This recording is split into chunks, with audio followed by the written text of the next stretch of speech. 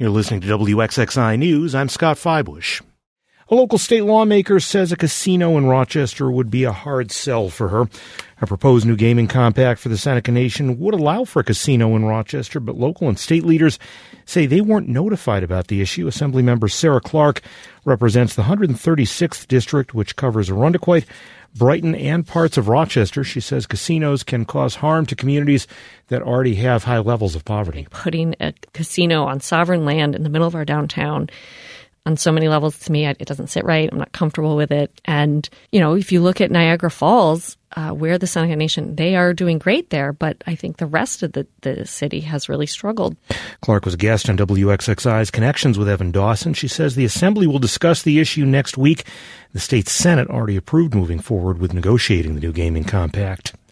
Thousands more parents around New York State are about to get 12 weeks of paid family leave. Governor Kathy Hochul announced the expansion of paid leave to include 3 of the state's largest labor unions. Previously, Hochul announced coverage for the private sector and certain state employees. Addressing union representatives at the Albany Labor Temple on Tuesday, Hochul said, while the U.S. is an industrial nation without federal paid parental leave, things are done differently in New York. So it's good for a family's economic security, it's good for maternal health, and it's good for workforce retention. So what could be wrong with that? Those are all wonderful goals. But in our country, we're one of those industrialized nations that is not on the list of those who are really taking care of their families. United University Professions President Fred Cole said 12 weeks of fully paid parental leave is included in their tentative agreement with the state. He says it will give their members the ability to bond with a new child without having to worry about the financial burden of taking time off from work. The State Labor Department is also launching a statewide paternity awareness campaign to highlight the benefits available to new and expectant fathers. Monroe Community College students will have the opportunity to receive financial coaching starting this fall. The National Council for Workforce Education awarded MCC a $138,000 grant to develop the program.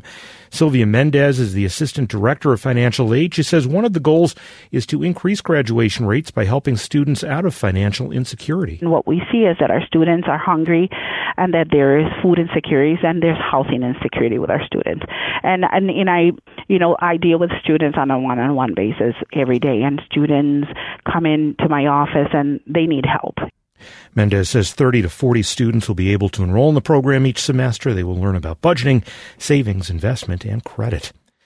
A group of religious leaders met Tuesday in Rochester to hold a summit on gun violence and how to prevent it. Hannah Jones is the director of organizing for Brady United, a gun violence prevention initiative. She says she didn't think of herself as a victim of gun violence until recently. Nowadays, we speak about victims of gun violence from the horrific mass shootings, but people who witness gang violence growing up or in our most impacted communities, I've never saw myself as a victim of gun violence. But based on how we define that, yes, sir. Brady was one organization that presented on Tuesday regarding gun trace data during the event held at a downtown church. The summit also included several presentations, one of them a keynote speech from Attorney General Letitia James.